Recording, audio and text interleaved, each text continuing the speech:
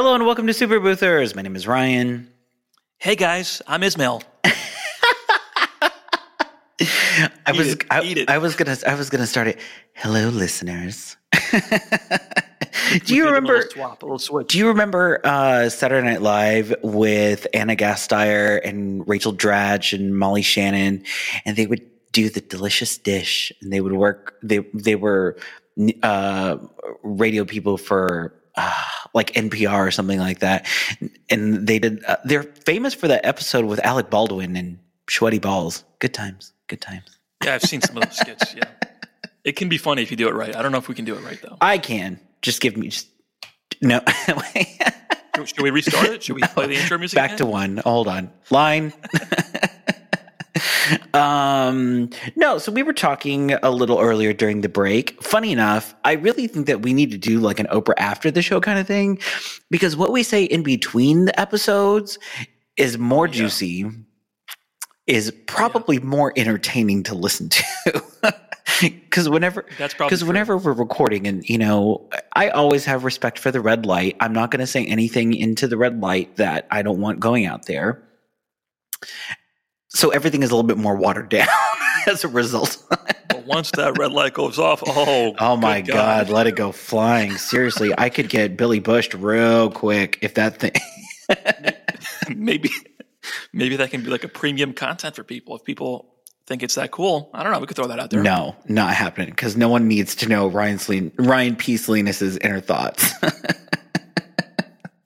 Yeah, no. Maybe we should have people pay to not listen to those. Works for me. No, so we were the point that I meant to make in the last episode, which I did not yet get to, was the point of really kind of like growing pains.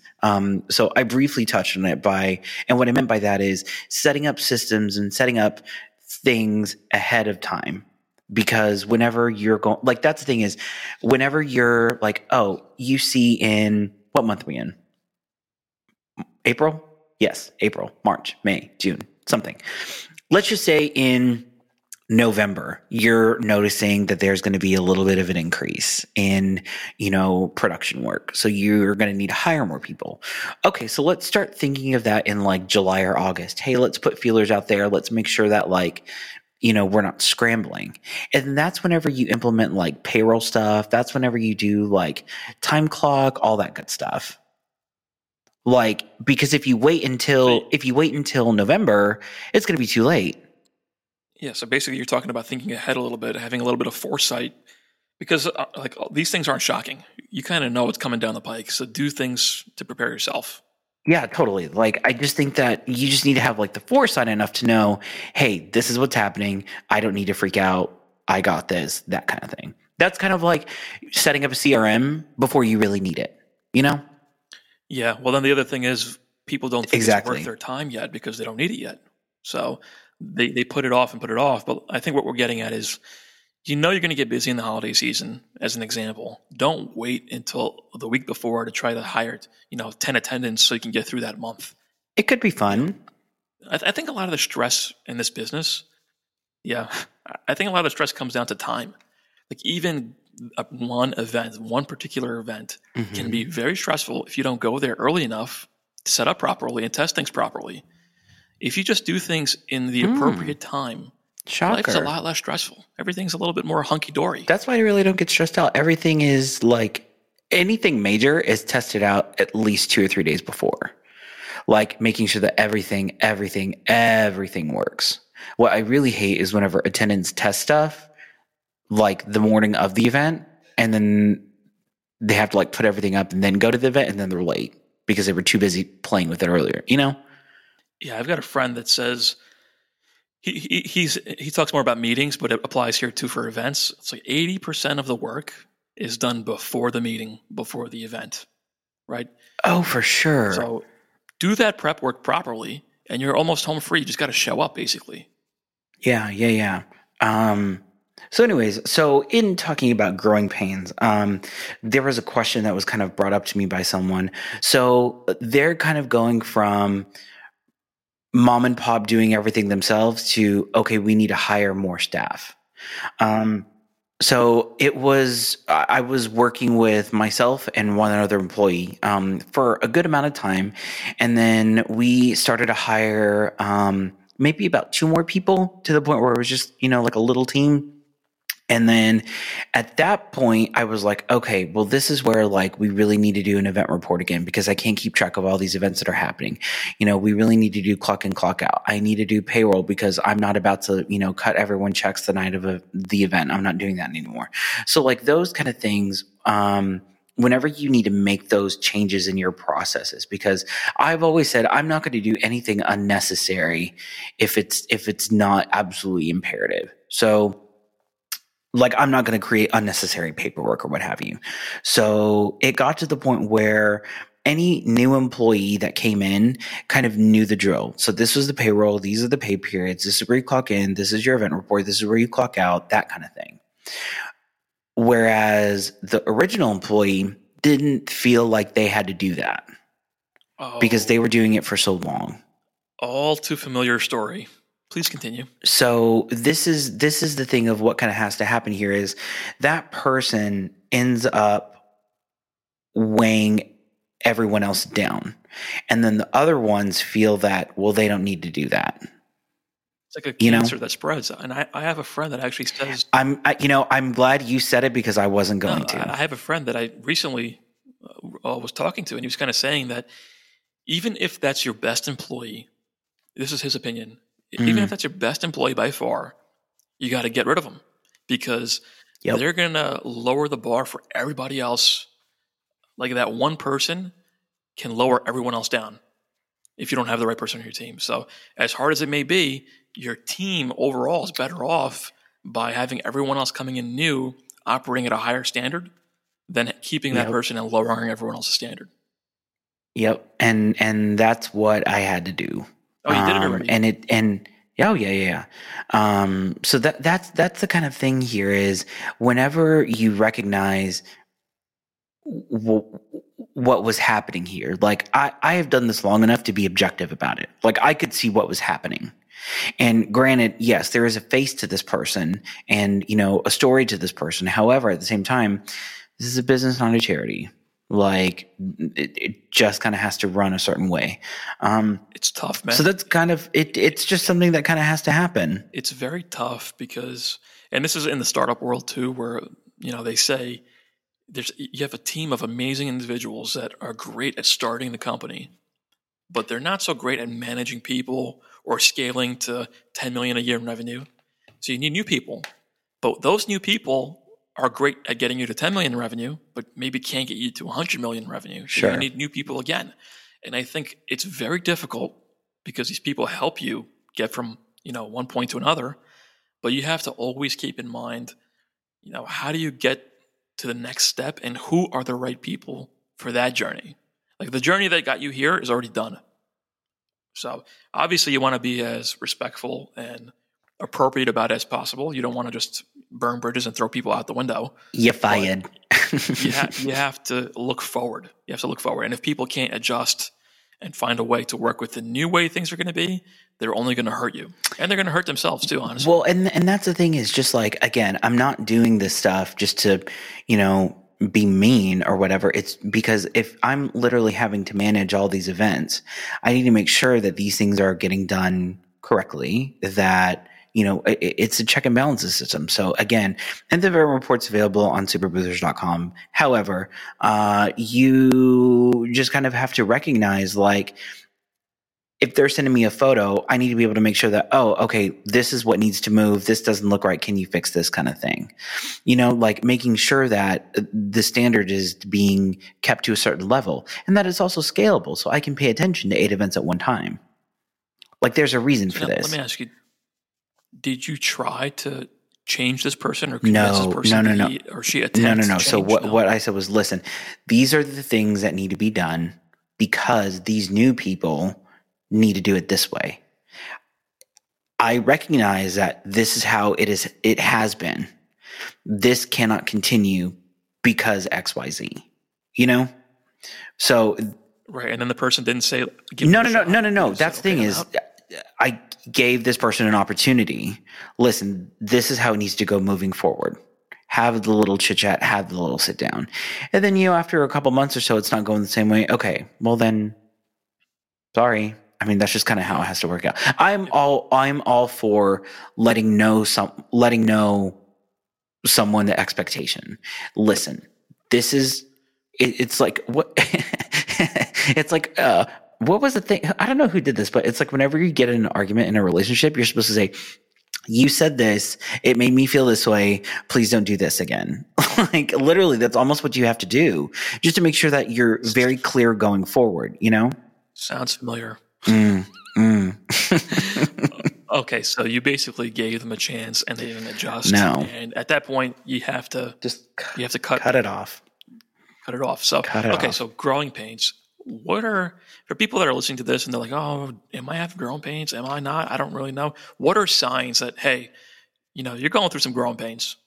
Growing pains are you're getting tired. You have a volume that you're doing by yourself. It is having a problem and not knowing how to fix it.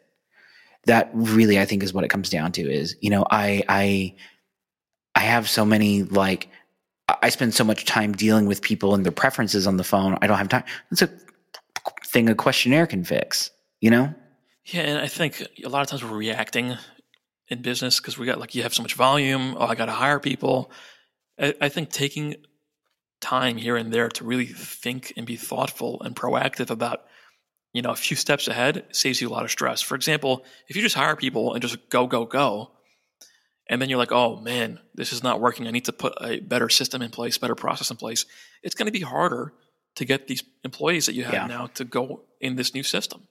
So having a little foresight, hey, I need to build the team. What's my process? What's my system? Think about it now so that when you hire them, you just kind of seamlessly put them into their role and there's no issues. There are very few people that grow at such an exponential rate to where this stuff kind of wouldn't apply. Like it would really sneak up on them. Whenever I did Groupon, that's overnight influx. There was no time. I remember whenever we briefly started it, one of the consultants that helped us, she was like, you need one phone line for every 500,000 people in your market. So she was like, you need X amount of phone lines. And she was like, that's the kind of influx that you're going to get. And I'll be darned if she was right. I mean, it literally started at 8:30 in the morning and did not stop until that night.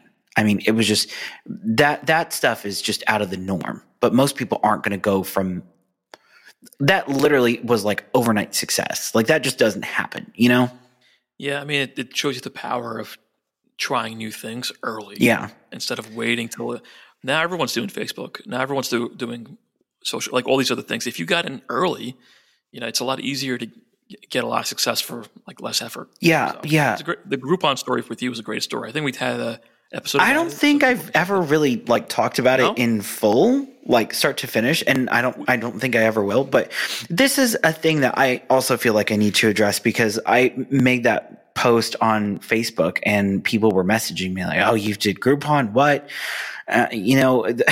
Heathen. So this is a thing that I don't think people recognize in how Groupon really was born. We were going through a depression. It was something that was meant to keep businesses afloat. It was a tool that was used during a downturn. And I don't think that people recognize that because of the situation that we're in now. So if you lived it and you experienced it and you were in this industry then, you would understand it. But if you're just coming into it now, well, yeah, it's easy to see, oh, okay, there's, random people doing, 8-hour Groupons for, $75. They don't understand the methodology behind it and what the country was going through whenever it was born. So that's something that I think that people don't necessarily recognize.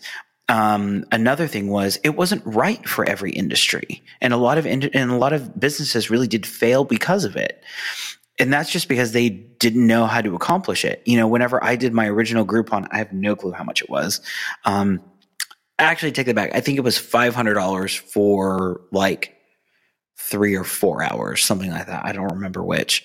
But back then it was, we didn't give everything away.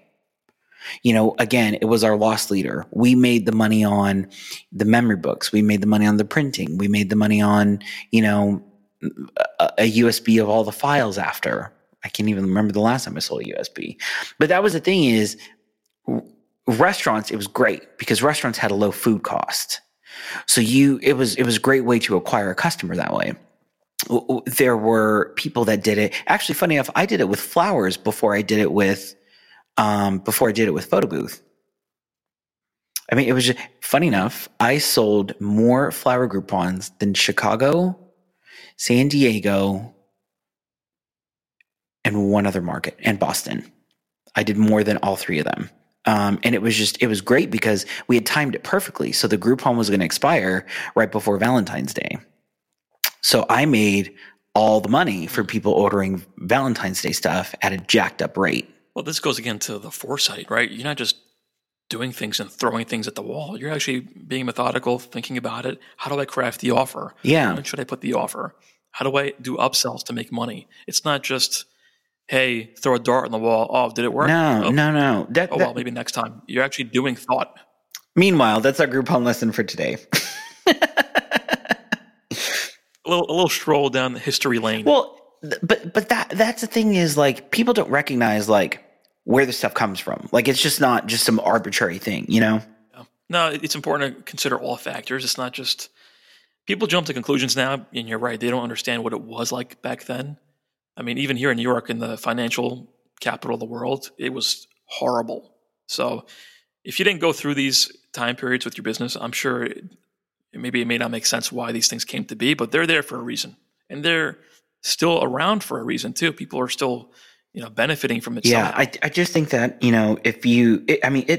for me, it operates as a loss leader. So it's just kind of like a retail store.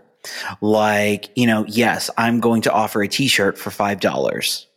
But whenever you come into the store, you're going to get this t-shirt for $5. I, make little to no money on the t-shirt. But when you're there, you're going to buy my jeans, and that's where I make my money. That's kind of literally like the methodology of how it goes down. Same thing with ring light booths. If you ask me to do a 2-hour event during the week, absolutely, I'm going to do it for super cheap. That's just how it goes. Am I giving that away on a Saturday? No.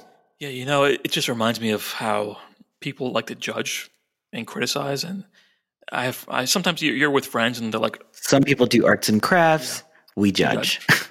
I have friends that, you just hanging out and then, oh, look at McDonald's. Oh, why are they doing this way? How stupid is McDonald's? Ha ha ha. Really? It's a multi-billion-dollar corporation.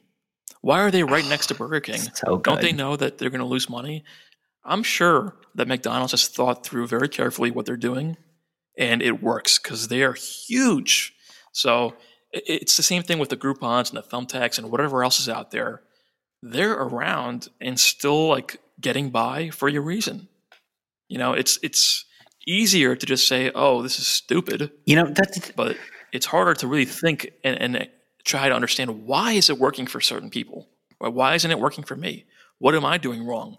Maybe it will never work for me because of these decisions that I have about my business. But understanding and thinking, as opposed to just throwing rocks at people that are succeeding. That's another thing that I think I kind of suffer from is I almost take. For a while there, I won't say that anymore. I don't think that's an accurate statement anymore. But for the most part, every event that would come my way, I would do. Like, I would find some way to be able to do it just because, like, I hated the idea of turning money away. And it just didn't, like, I would kill myself rather than giving the business to someone else.